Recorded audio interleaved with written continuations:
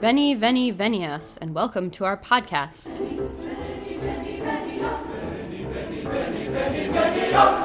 Welcome to Ask a Medievalist. I'm Em, the Ask portion of our program, and joining me tonight, as always, is Dr. Jessie Noose. Hello! So, a long time ago, a very long time ago, I guess, my father gave me a book called 1066 and All That, a memorable history of England comprising all the parts you can remember, including 103 good things, 5 bad kings, and 2 genuine dates.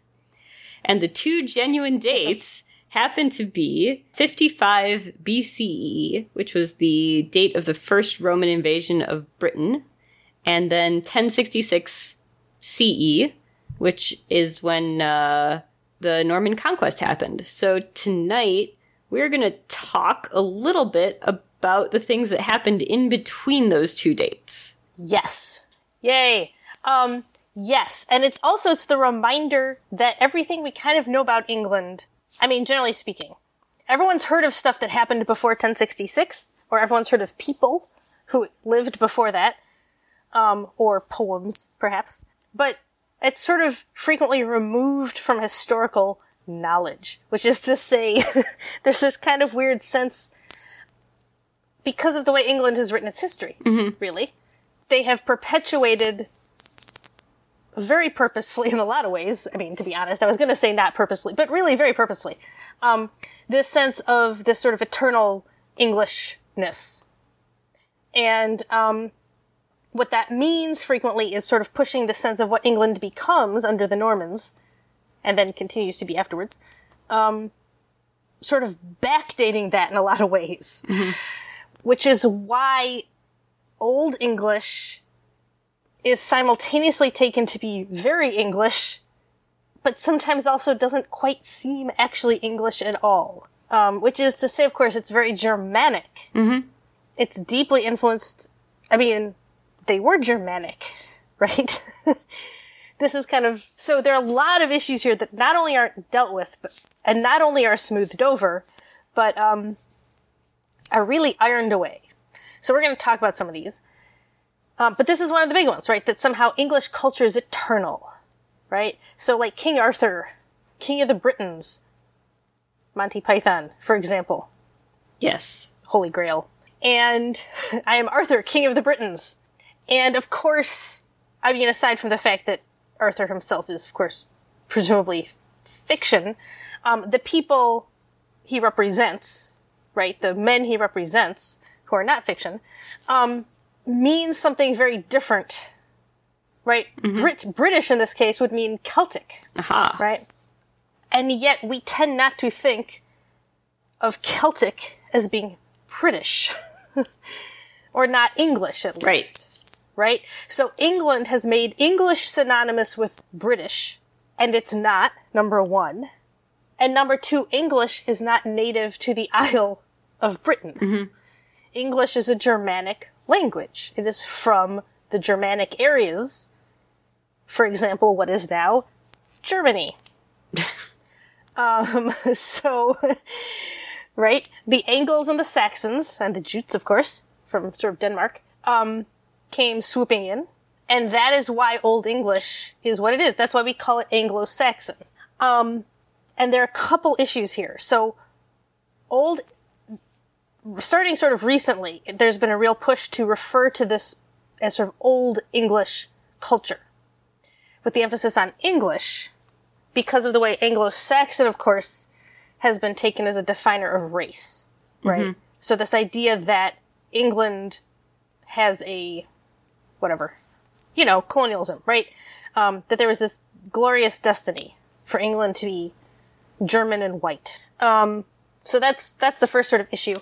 And then, of course, the second issue is the frequent sort of forgetting that, in fact, the Angles and the Saxons were invaders, right? So the Celtic tribes that were there get sort of shoved out, right? So Cornish as a language is not related to Old English, for example. Whereas the Saxons and the Angles are all speaking Old Germanic languages. Right. All right. So,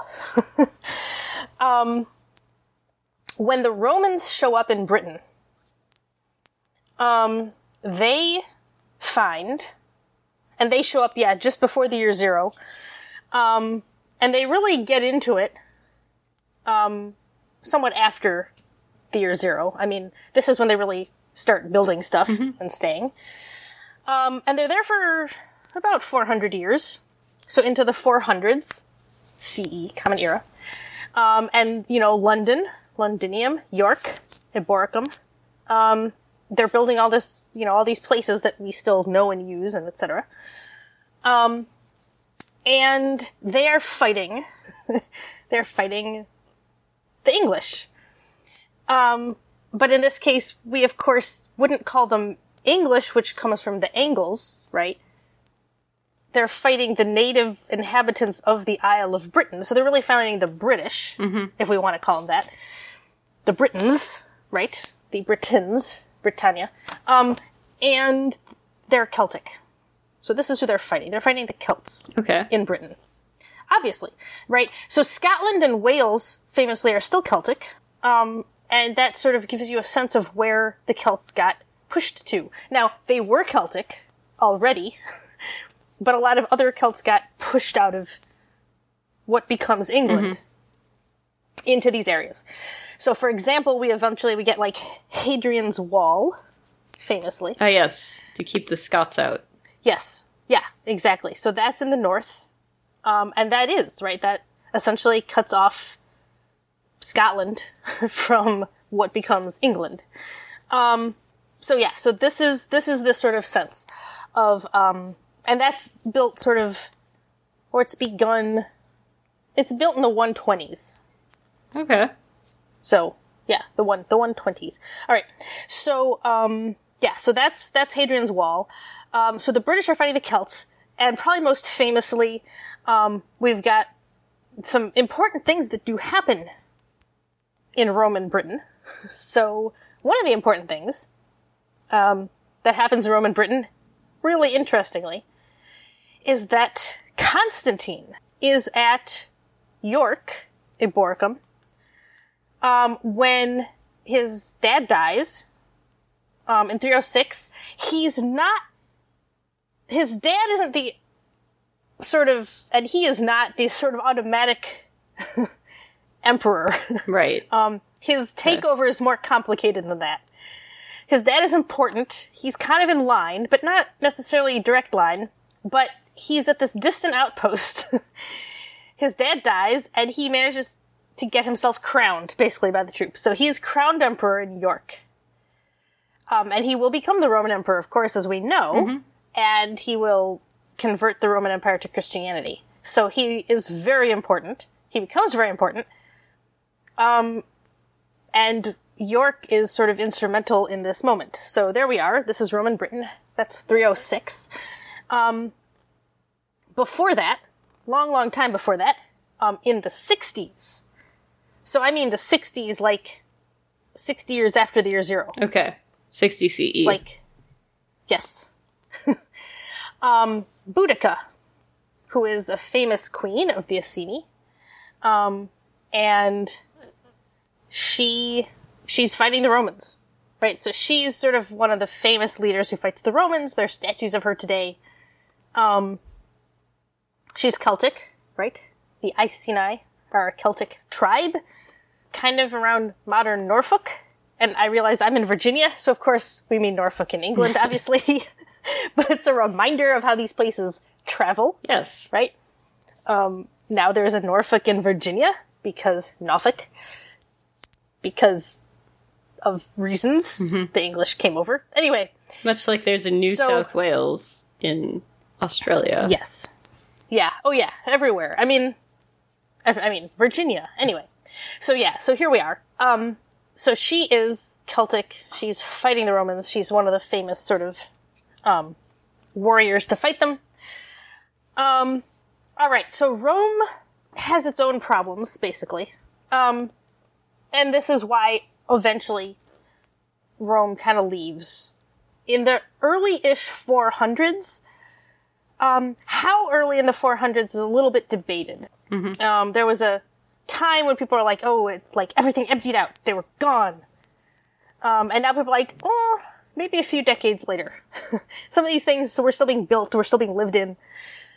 But in the early-ish 400s, so like probably sort of the first quarter of the 400s, maybe by like 430, the Romans are probably getting out of there, gone. Mostly gone. Maybe some people are still around, but generally speaking. And of course what this does is leave a giant power vacuum, basically. Okay. Right? There are people who are like, looking for an opportunity. Of course. And so some of these people are in Germany. They're in the northern Germany. It's possible that they have been already moving into what would now be like northern France and the Netherlands. So it's not entirely clear, right? They are certainly Germanic peoples, but they do end up sort of pushing into Gaul, Frankish areas. So they're kind of expanding. And when the Romans kind of clear out of England, the British Isles, right? They're like, aha, this is a new place for us to go, and we won't have to fight the Romans. Mm-hmm. So they do go. So who are and they? these are the aforementioned Angles, Saxons, and Jutes. Oh. That's J-U-T-E-S. Jutes. Yeah. We know They don't not get very mentioned much in the about phrase Anglo-Saxons. They do not. We don't know a lot about them. Yeah, that's about what can be said. Oh, okay. We don't know a lot about them. So here's the other thing, right? The problem with this period is that there aren't a lot of records comparative to other periods in some ways. Right? This is what happens when there's a lot of war. Or when... Sure. Yeah, I mean, basically when there's a lot of war and things fall apart, records get destroyed. Books are made out of things that can burn, ultimately. Yes. Yes. Things are not being written on clay tablets. Some things are being written in stone, but of course, very specific things. Mm-hmm. Not long, detailed records. Yes. And so there's a little bit of a issue with certain things just not being sure, right? And so the archaeological record gives us a lot of this, or confirms a lot of this, right? This is the flip side, is that the records that we have, many of them come from just a little bit later, and they're, of course, medieval chronicles. So there can be parts of them that are very accurate, and parts of them that may not be as accurate. And so there can be a lot of, attempts to confirm or not confirm things. But also, we have the helpful fact that the Angles and the Saxons are the ones who really kind of take over. Linguistically, culturally. Yeah.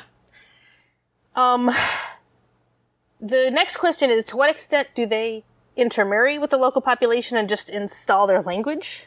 Because obviously a lot of the Celtic languages disappear, except in areas of, Wales and Scotland. Mm-hmm. Not entirely. Cornish, there are other things that are still around. But a lot of stuff starts to disappear. People still speak Cornish? Well, not so much, but it does stay around into the Middle Ages. Oh, okay. So, there's a play written in Cornish. There's stuff written in Cornish. So we have later medieval stuff in Cornish. Yeah, we talked about Cornish, some of those in our early episodes, right? Yes. Yeah. Yeah. Yeah. So there's stuff that sticks around, but a lot of things do start to disappear.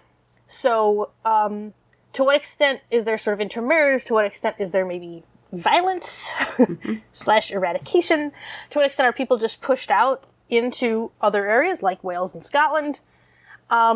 It's not always entirely clear. So this is definitely up in the air. But anyhow, this is sort of what's happening, right? So they come in, and we end up, there are sort of different areas in what is now England. They get kind of divided into territories. And so these are the territories that kind of stick around here and there until 1066. They do become unified in different ways, this and that. But most of them, listeners will notice, are still around at least in name. And they still maintain important, sort of unitary, iconic significance, a lot of them. And there was also the fact that sometimes even when places would be unified, when there'd be more violence, they'd kind of split back apart into these original units. So the fact that these are still place names in England, there's a reason for that. So they go way back. Not all of them, but many of them. Okay, so one of the ones, we're going to start with Northumberland. Aha. Readers of Shakespeare will know that. He comes up a bunch. Yes, he does, absolutely. So Northumbria, which is in the north-ish. Okay. Fair enough. So Northumbria, yes. And it's important. It's an important kingdom, or, I don't know, we're going to call it a kingdom. It's an important unit. It is a bit of a kingdom. It's its own thing at various times and places, so it's definitely important. It is independent-ish at various times and places. Okay. York is in Northumbria, right? So it had a sort of important Roman place. Obviously, London was also an important Roman place, but York was definitely important. And so this becomes a sort of important area. And it's one of the places where the church really gets set up in England very early. So remember, the Romans kind of leave in the 400s. We have a dude named Augustine shows up. And he ends up setting up his seat, basically, right? His seat. Wait, the Augustine? In Canterbury. Like the saint? Same name, different dude. Okay. Yes. I mean, he took his name, obviously, from the original dude. Okay. I was saying, like, the original dude was, like, in North Africa or something. Like, that's a long trip. Yes. So, it's a different guy. Okay. Yes. That's easier. Yes. Also, of course, I mean, St. Augustine, he is not only, I mean, in North Africa, of course. A little bit earlier. He is he's like 350 something to 430-ish. Okay. And so, yeah, he's been and done. He's done his thing. He's been famous. And Augustine, this dude, is a monk, of course, right? We got monks. Remember, at this point in time, priests can get married. They're not super important. And by important, I mean, they can be very integral to society, but they are not powerful. They do not have political power as a group, really, right? This is a time when monks are sort of the powerful, political, frequently come from money, generally, right? That's how you you basically have to have a dowry to enter a monastery. So we have Augustine shows up. Pope Gregory the Great picks him to basically go evangelize / Christianize, I guess, the British Isles, England specifically, sends him off there. All right, so off he goes, and he does not choose London as his seat. He chooses Canterbury. And this, it's one of those open kinds of questions. Why necessarily? But it seems that Augustine probably felt he was going to have more power and more influence hanging out in Canterbury. Canterbury, it should be noted, is in Kent. Okay. Another name we might recognize from, like, King Lear, for example. Kent. Still an area. Still around. It's important. It's one of those, as I said, sort of separate entities that is frequently its own separate entity. But it's never quite as politically powerful as Northumbria and some of the other places we're going to talk about. But it does have this sort of going for it that apparently it was sort of open to Christianity. And that is where Augustine sets up in Canterbury, in Kent. And that then becomes, and of course still is, really the main seat of religious power in England. Oh, yes. Right, the Archbishop of Canterbury is the sort of, he's the main dude in England. And that's where they're going, into Canterbury Tales. Absolutely. Yes. Of course, right? Yeah, they got murders eventually. All sorts of the good things happen over the course of the Middle Ages. Yeah. Yes, yeah. So Thomas Becket, of course, who was the archbishop, becomes martyred. A martyred archbishop. Yeah, all this stuff. So Canterbury remains very important. Remains very important. But in some ways, this is a sort of interesting fact about early England, is that it's in many ways a huge mess, as a lot of Europe is. The thing is that we're so used to it after 1066 as being a nation. That's a much, much easier story to tell, is England as a nation, right? And they're, before that, they're just not. But it's such a mess. There's so many things going on in different places. It's hard to get a cohesive narrative about England, right? There isn't really one. And I keep calling it England, which I probably shouldn't. I should be calling it like Britain or something. But, yeah, there's not really a cohesive narrative. But there are these different interesting specific things, right? So like religiously, England is slowly Christianized. This is still kind of early. Yeah. If we think about it this way, right? So the fact that, that Augustine shows up at this time, that's still pretty early.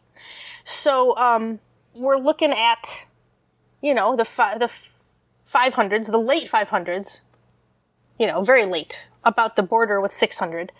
But this is still pretty early for that center of power. Mm-hmm. And the fact that it remains that center of religious power is really impressive. So even though Kent, right, is not going to become one of the kingdoms that really sort of ends up ruling it all, Canterbury religiously is going to remain the center. Or at least manage to hang on long enough that it ultimately still is today. Mm-hmm. Right. So there's some really interesting things there, right? And of course, it's not that other places don't contend. It's not that London doesn't become, obviously, there's tons of stuff that goes on. This isn't simple. It's not like Augustine sets up in Canterbury and then like from then on, Canterbury is undisputed. No. Nothing like that. But, it never goes away and it remains sort of the premier place today, actually. So, yeah. So there's some interesting aspects to that. That being said, while that becomes sort of one of the seats of power, we go back to Northumbria for our sort of religious philosophy in England. So we've got Bede. Ah, yes. This is Bede, the Venerable. The Venerable Bede. Yes. We talked about in our Easter episode. Yes. Yeah, absolutely. And so he is in Northumbria. Yes. Okay. And so that means a few things. Number one, he writes famously the ecclesiastical history of England. And so this is one of those histories where some parts of it may be very accurate. He actually seems to he has a good handle on where he is. He has a pretty good handle on Kent, probably kind of because of Canterbury. He's writing people there to be like, what do you know about history? And then there are other things that are presumably a little more fictional. There are also things, of course, that he kind of, he has a story he wants to tell. Entirely, potentially. Or thereabouts. Yeah. Whatever, these things happen. But he has some stuff he's trying to do. Yeah. In his defense, it's a lot of it is good stories, It is. Oh, yeah, absolutely. And, he gets his point across, right? So he's sort of 673 to circa 673, of course, to 735. So that's Bede in Northumbria. And Northumbria is important. So Bede teaches Alcuin of York, who is also an important early medieval English scholar. And he doesn't teach him directly, but like one of his, students teaches Alcuin or whatever. He's in the lineage of Bede. And so Alcuin of York, he's actually born around the year that he dies, 735, and then he lives until like 804. so we have this sort of, right, so Bede sort of starts off this kind of lineage of scholarship in this area. So Northumbria becomes very important. They've also got their own saint, Cuthbert. Okay. I think I've heard that name before. Yes, probably. He's popular. And important. And yeah, Cuthbert stays around, of course, as a name, right? Mm-hmm. But he's important. And he's an early saint. He is Northumbrian. He's in the sort of middle of the 600s is when he lives. And Bede, of course, this is Bede's kind of local saint. And this sort of helps this area maintain this really sort of important seat. And one of the things that they have, I think Cuthbert is also known potentially as Cuthbert of Lindisfarne. Lindisfarne is a sort of island off of Northumbria and becomes the home of a really, really important book, basically. And that's the Lindisfarne Gospels. Oh, okay. And the Lindisfarne Gospels, of course, are from Lindisfarne. This is where they are written. Sort of circa 700. And they are astonishing. They are, people listening, you've probably seen pictures. Because the art, the illumination, is among the most, it's just astonishing art. Okay. It's astonishing art. But it also has clearly a very sort of, people might say like Celtic inspired. But of course it is Celtic. It's not just inspired. This is a place where recently there have been lots of people who are Celtic. That being said, the manuscript, it's created, of course, and then as it exists, eventually it does accrue things like, an Old English gloss shows up later, is added to the text. It's because, of course, the text is in Latin, right? Mm-hmm. This is, as it would be, right? But yeah, so it's this incredible, incredible, incredible book. And we are told, theoretically, who created it. One of the bishops of Lindisfarne. We may have mentioned this before, but anyway, that he probably was the artist. This is what we're told, and we have, scholars have kind of decided that it's quite possibly true, that he was the artist of the illuminations as well as the scribe. So that the monk who became bishop, Eadfrith, that this is basically what he did. He created this thing. It's not the only thing he did, obviously, but, it's an incredible thing that he did. So he definitely spent time on it. And it's astonishing, and we've talked about books, so the fact that he probably is both the scribe and the illuminator is unusual, for sure. And the level of artistic skill is truly extraordinary. It's really unique. It's just, it's amazing. So, and he's bishop around 698 to 722 when he dies. And we don't know if he started this before he became bishop, but he must have kept working on it for his life.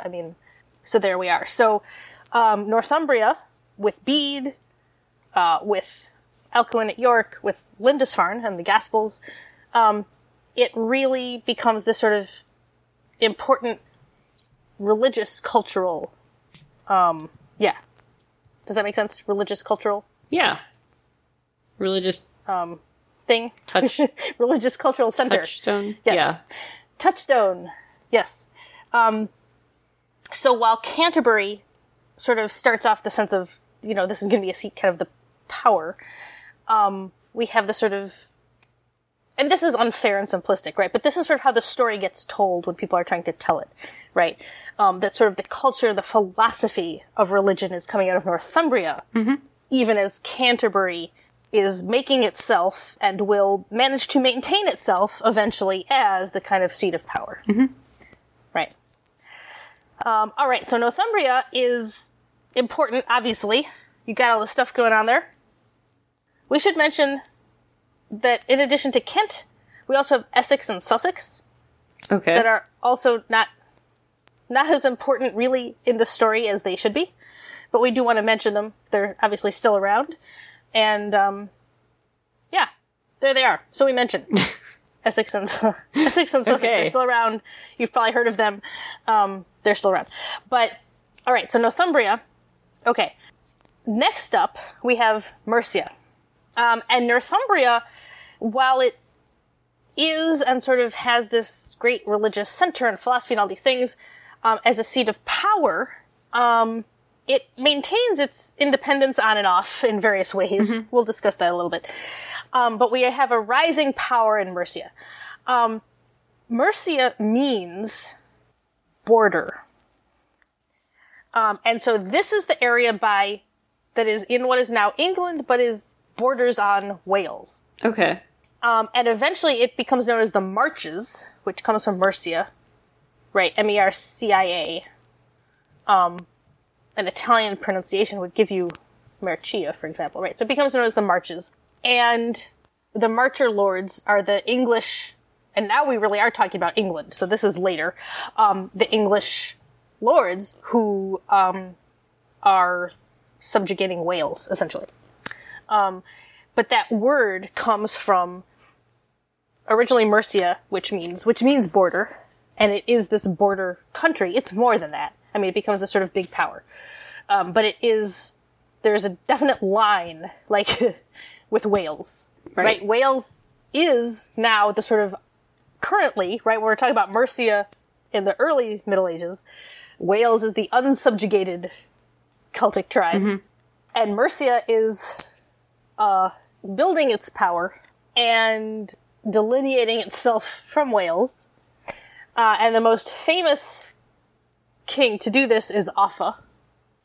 That's Offa, who famously builds a dike, that, like Hadrian built his wall across the north of England to just, sure, delineate it from Scotland. This one cuts off what is now England from Wales. Did Offa really build the whole thing? Unclear. But his name becomes attached to it very quickly. If he didn't build the whole thing, he may have improved it, lengthened it, very much build that wall type of a thing. It is not so much defensive as offensive, for sure. It wasn't so much to stop the Welsh from invading him as to give him a good place to, threaten them from. And yeah, Offa, he's one of the big names. He has a really long reign. He consolidates his power in Mercia. When I'm saying border, eventually that is what it means. And the Marches become in, later medieval England, they're the border area. But Mercia as a kingdom really takes up a big old chunk of what is now England. Mm-hmm. It's a big old chunk. It's not just a strip along the border. It's a big chunk. And so Offa really helps make that happen.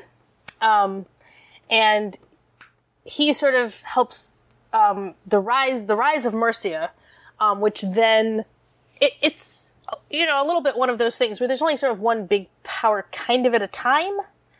So the rise of Mercia really kind of starts to supplant some others. Although Northumbria, just because of where it is, it's always kind of there doing its thing. But anyway, so the rise of Mercia, he's really consolidating his power. Unfortunately, a number of things happen, which is to say he doesn't have heirs who live a super long time and continue his legacy. Okay. His legacy is important. I mean, it continues. His dike is still there. You can go see it. It's very famous. But, basically, we get this sort of rise. We have Offa who does all this stuff. And then we're starting to run into a period where some other things are going on. And one of the other things that is going on is that the Vikings are occasionally raiding the coast. Aha. That sounds like something they'd... Yeah. And they start doing this pretty early. I mean, they're showing up occasionally, and certainly in the 700s. Mm-hmm. They are raiding, happily. But, then they go home. And there's this sort of interesting question, and of course the Viking, right, they're from Scandinavia. But They have also been raiding, I mean, Scandinavia, right, if we look at the map, they have also been going directly south to Germany and Gaul, so what is kind of now Germany and France, the Netherlands, right? They've been raiding them as well, for sure, right? So they've been raiding them, and then eventually they kind of go to England as well. They're kind of raiding England, but they spent a lot of time, really fighting it out with the Carolingians, who are in Gaul.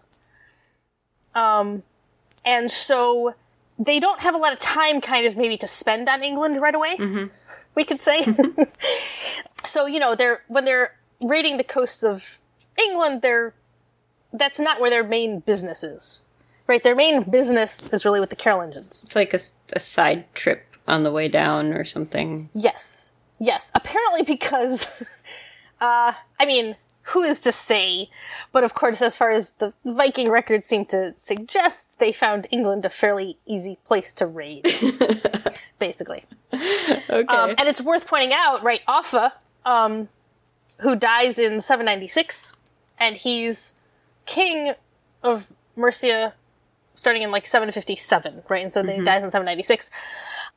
Mercia is, right, if we can think of our map in our heads, right? Remember, it borders with Wales. It has a big old chunk of England, but it is not on the coast, right? Which is to say, not on the east coast, which is where the Vikings are raiding. Right, they are raiding the east coast. So this is another reason why he probably, has a great time in consolidating all of his stuff and all of his power, because Mercia is not getting raided by the Vikings, but some other people are. Northumbria and the kingdom, essentially, right, of East Anglia along the coast. East, you see. Yes. And so, so they're all kind of getting raided occasionally, and, it's one of these things that happens, you put up with it. But yeah, so Mercia is doing its thing, so we have Offa, but, the fighting with the Carolingians, the Vikings are starting to maybe get a little restive. They're really building up their power because of because of some of the other raidings and the fighting that they're carrying out with sort of Gaul and such. So they're starting to look around a little bit. Meanwhile, all right, we have East Anglia, which is east. Yeah. East Anglia is super, super famous these days. We don't have a lot of records for it, is the problem. But it was clearly some incredible stuff was happening, because that's where Sutton Hoo is. Okay. So here's Sutton Hoo. And Sutton Hoo is, of course, the famous, originally, it's a burial location. But it's sort of that whole site. And this is a relatively recent discovery, I believe. At this point, it's got to be 100 years old. Yeah. Not but, quite, actually. 1938. So 1938 is what, it's found. Relatively recent. But yeah, absolutely, right. That until then, until 1938, no one, this is the other thing, of course, about assuming that things are legendary, right? So King Arthur's a human is legendary, but also there are people who, didn't pull swords out of stones necessarily, but in as much as a lot of the politics and the sort of fighting and some of the stuff going on in those stories, a lot of those things reflect stuff that certainly happened in English history. Mm-hmm. This brings us also, of course, to Beowulf, which is in Old English. When was it written? Anyone's guess, but, it could have, 8th century. Could have been written later, but, whatever. Could have been written as late as, the 10th century, but, we'll go with 8th. Why not? 8th century. Beowulf was frequently seen as, this is the interesting thing, right? It's in Old English, but it seems so clearly kind of Scandinavian, right? Norse, Viking-like. And yet there are ways in which it doesn't. There are ways in which it clearly does fit with Old English culture. But there was a real sense that the people writing it were copying not just, Scandinavian poetry, which is not really what they're doing, but that there are things in it that they're copying Scandinavian customs. And of course, the big argument was the end. You know, his sort of funeral pyre. That there was no evidence that something like that had ever happened in England. Spoiler alert. Scandinavia, yeah. There are ship burials all over the place in Scandinavia, but not in England. Yeah. This hadn't happened in England. You know, a funeral pyre of that magnitude, of that richness, etc. So yes, absolutely, right? When Sutton Hoo was first discovered, minds were blown. The idea that this thing had been hiding in a little hill, not so little, but in a hill, just blew everyone out of the water, right? And now, of course, you can go to the British Museum and you can see the original artifacts and also people who have been, you know, craftsmen. We have talked about craftsmen and women, craftspeople who still work in, like, Anglo-Saxon sword making and things like this, who have recreated these artifacts so you can see what they looked like before they were put in the ground for 1,000 years. More than that, like 1,300 years. The Sutton Hoo is probably, the main burial, the one that we all think of, is probably from around 630. And we can date it because of coins. Aha. The body is gone. They tested the soil. There was a body there, but it's acidic, I think. And whatever. So anyway, the body is gone, and that's one of the reasons why the metal is so degraded. But, you know, there was enough left of enough stuff that we could tell. And yeah, he was buried with these coins that give a clear date. I mean, you know, Nice. can't be buried before, etc. Right? So it's basically like 1630 seemed to be the year. So the coins have, know, like, give or take a little bit, somebody's, like, reign of king such and so or something like that on them. Yes. Yeah, he's got coins buried with him that were not available earlier, basically. Uh-huh. Yeah. So around 630 is the, you know, that seems to be it. They know, therefore, who it probably is. Oh. And his King Redwald. That's the AE smushed together.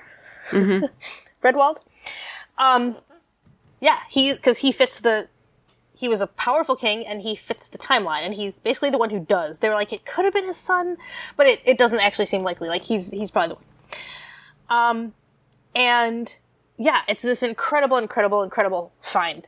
And of course, people basically call it like the Beowulf helmet, the Beowulf sword. Because the helmet, they fit exactly what you imagine the author of Beowulf was thinking about. Right, and the helmet is just incredible. I feel like it's been on the cover of some of the translations. Oh, 100%, yes. That helmet. Probably. Because the helmet is this amazing helmet where a helmet was made so that you had... This is obviously a ceremonial helmet, but even a real helmet that you wore in battle. It was made specifically with sort of extra guards, extra metal over the eyes and over the top, like the crest. That's why you had a crest, right? They grow into like ceremonial plumes and stuff. The real reason you have a crest, like a big strip of thicker metal going over the top of your head, is because if a sword comes down on top of your helmet, it'll stop it. Oh. Right? Sure. The reason you have a big sort of extra piece of metal over your eyebrows and over your nose is the exact same reason. If they bring a clonk down right in the center of your helmet and your face, then it'll hold it, that you won't get your nose cut off or whatever. Or your head split in two, either way. So this helmet famously has a bird, and if you look at it right, you see it. That the wings are like spread out over the eyebrows, and it's spread out over the head, and the tail is the nose. Yeah. And it's brilliant. It's absolutely brilliant. It's remarkable. Yeah, so it's this extraordinary find. I think Netflix has a movie about it that I think they just did. The Dig. Oh. You know, slightly fictionalized. Okay. But in real life, there was a married pair of archaeologists who worked on the dig, and the wife actually found sort of some of the first stuff. And then there were two women who were, I think, vacationing from London, something, whatever. And they were photographers, and they started taking pictures, and they actually stayed for like a couple years, whatever the length, to photograph the site. So Sutton Hoo becomes this sort of incredible touchstone because the sudden proof that England did have things like this, right? That England, in fact, did have not only this type of burial, first off, right, this sort of ship burial, right?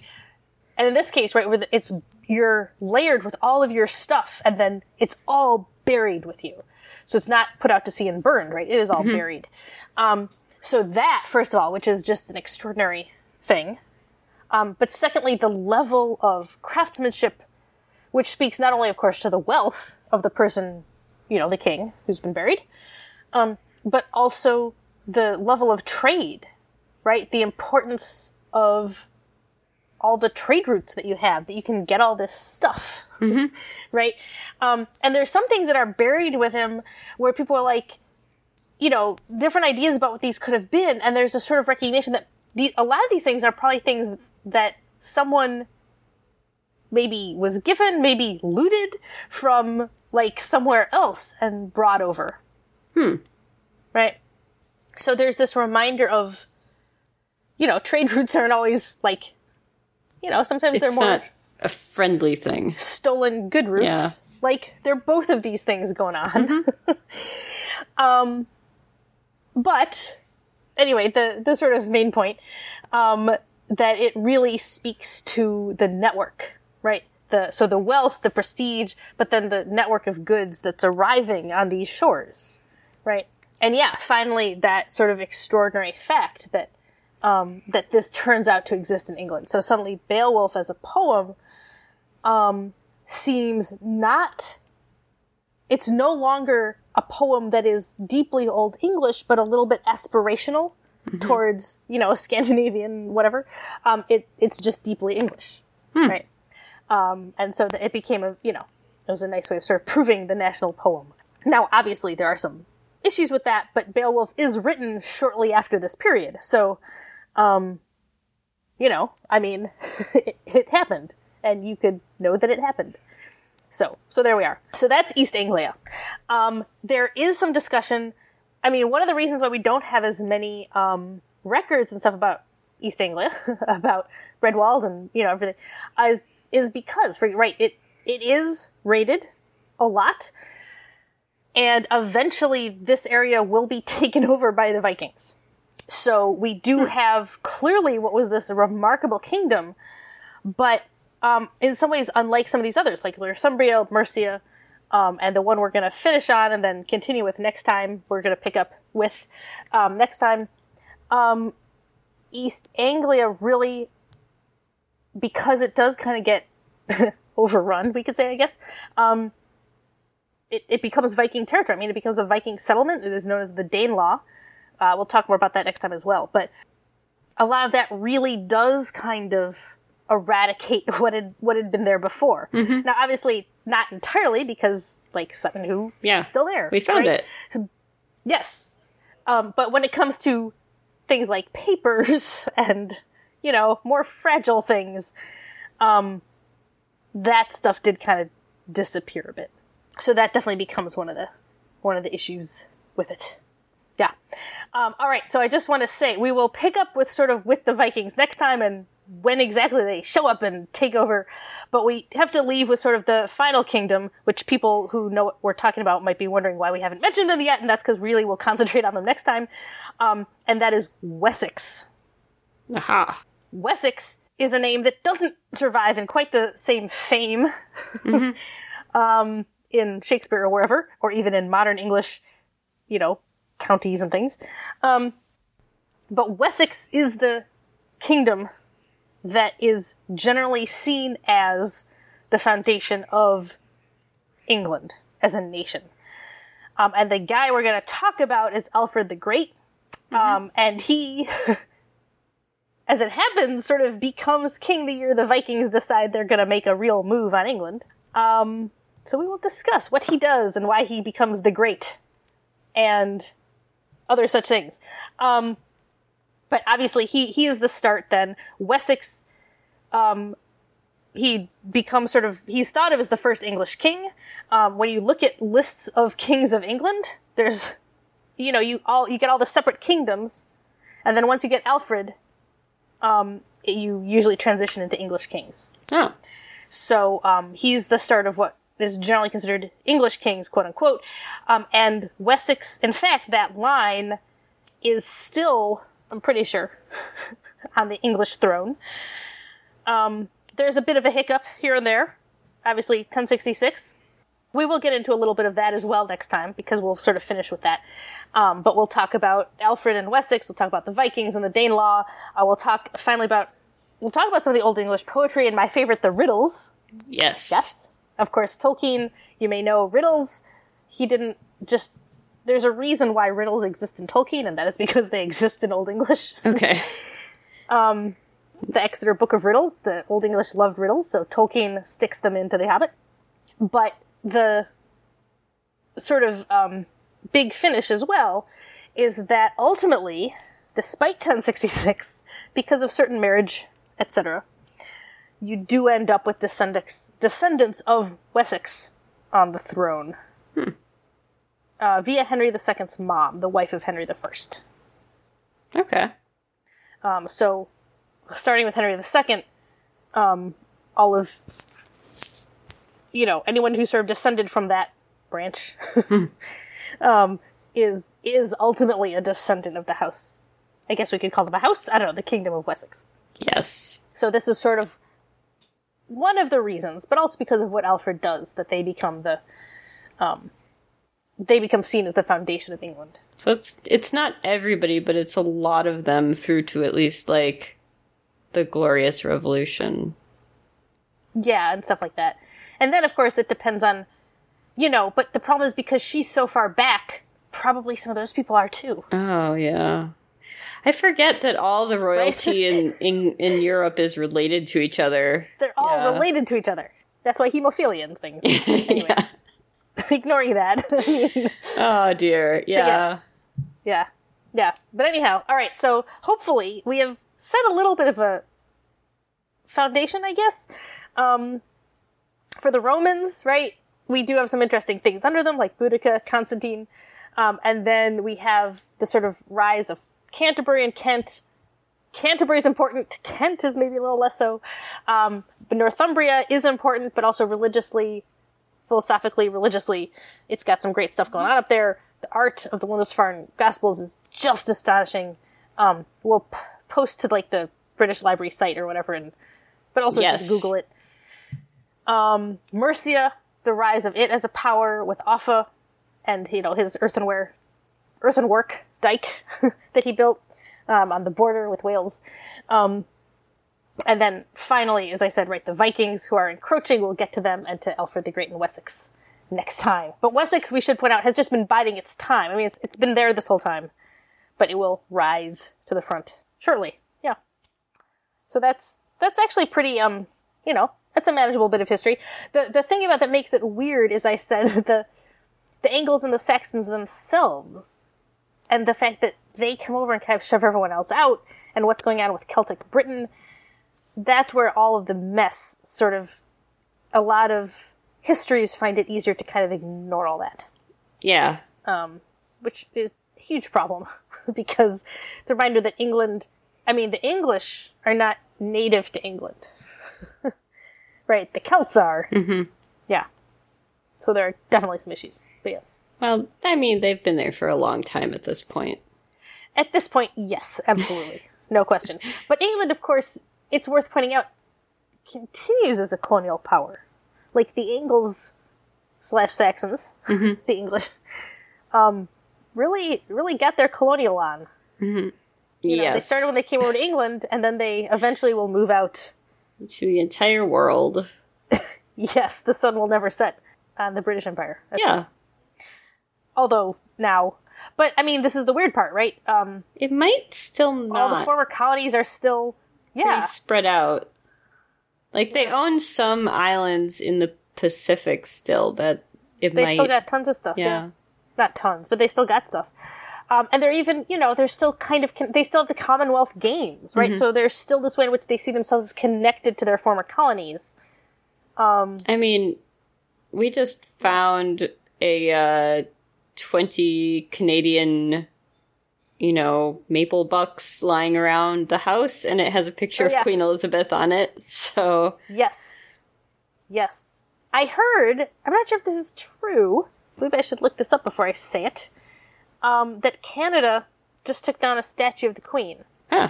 Yep, toppled Queen statues being assessed. Federal conservatives want them restored. Wow. So they did not officially take them down, of course. But, yes. Yeah, statues of Queen Victoria, Queen Elizabeth toppled in Canada. Protesters have toppled statues of Queen Victoria and Queen Elizabeth in the Canadian city of Winnipeg. So there you go. Okay. Yeah. And of course, right, Victoria headed the empire, but Queen Elizabeth, still queen. But not technically of Canada, but kind of technically of Canada, which is the weird thing. Yes. But this is due to the fact that Canada has been finding, this is maybe not the note to end on, but the remains of, indigenous graves, unmarked graves at the schools, right, when children were forcibly removed from their parents and sent off to be re-educated, essentially. I thought that the schools were run by the Catholic Church, though. Yes, absolutely. But it is, of course, it was overseen by the Empire, as it were. The U.S. had a lot of these problems as well. But not overseen so much by the Empire, overseen by us as a country. Yeah. But in this case, right, that it was sort of overseen by the... Yeah, we've done enough of our own toppling of statues. I'm sure that will continue too, so... Yes. I mean, I don't think we have any to... I'm pretty sure we don't have any to British monarchs. No, not... I mean... a ton, but not to British monarchs. Only... Well... Yeah. No. It's weird because... When you think about how long the Confederacy lasted, like, we were British for way longer. Yeah. But those statues the colonialists were, Yeah. But now we just lionize the British in the press because, the accent is nice. I mean, come on. Right. Except recently. I feel like we've got a little wary of them recently. With Brexit and Meghan Markle and all the rest of it. Yeah. But we took them. I mean... Yeah, exactly. Meghan and Harry can be ours now, right? Yep, exactly. Yes. Alfred the Great is finally conquering beyond his... his home island. Yes. Reconquering beyond his home island. Yes. Yeah. Yes, absolutely. And of course, Harry, we're going to talk about a lot of heralds. Yes. I mean, he's I was going to say that... But we're going to talk about a lot of heralds. Could also be Harry's. Northumberland, Harry Percy is from Northumberland. Yeah. And I was about to say, well, because they were separate for on and off, is that why he's so independent and rebellious? But then I realized he's a historical person, not just a character in a play. So... Right. But no, they did have power. That is the point. Yeah. They had a lot of power. And it's not necessarily as obvious, certainly to Americans. I don't know what the Brits learn in school, honestly. It's certainly not as obvious to Americans these days why, the names don't necessarily mean anything to us. But yes, historically, Northumberland as a territory had a very independent streak. York, famously, had a very independent streak. As a city, and then also as people who were connected to York, certain dukes of York, had very independent thoughts about things. Religiously, there was definitely differences of opinion. York, very Catholic, for a long time at least. Guy Fawkes. Oh. There was a lot of, frequently there were issues. Yes. With that region. Yeah. Okay. Definitely. Cool. Well, we'll continue this next time and get into all the exciting Wessex Danelaw, and riddles. Riddles in the dark, Yay. I hear. Yes. Okay. There's some awesome ones. Cool. Well, thank you for talking to me, and thank you to everyone for listening. You can find our website at askamedievalist.com. You can find our Twitter at askamedievalist. You can find our Facebook page on Facebook. Probably just search for Ask a Medievalist or something like that. And you can email us at questions@askamedievalist.com. I think that's all. Everybody have a great... I don't know when this is going to go. Probably a great autumn. Great. And keep it medieval. Ask a Medievalist is a production of This Can't Be That Hard Studios and is not endorsed, acknowledged, or condoned by Virginia Commonwealth University or any of its constituent departments. Our theme music is Veni Veni Venias from Carmina Burana by Carl Orff, performed by the MIT Concert Choir and licensed under a Creative Commons Attributional Non-Commercial License version 3.0. If you enjoyed our podcast, please rate us and leave a review on Apple Podcasts or wherever you get your podcasts. Also, why not tell a friend? For more on today's topic, including sources, annotations, and corrections, visit our website at www.askamedievalist.com. And if you have questions, feel free to drop us an email at questions@askamedievalist.com.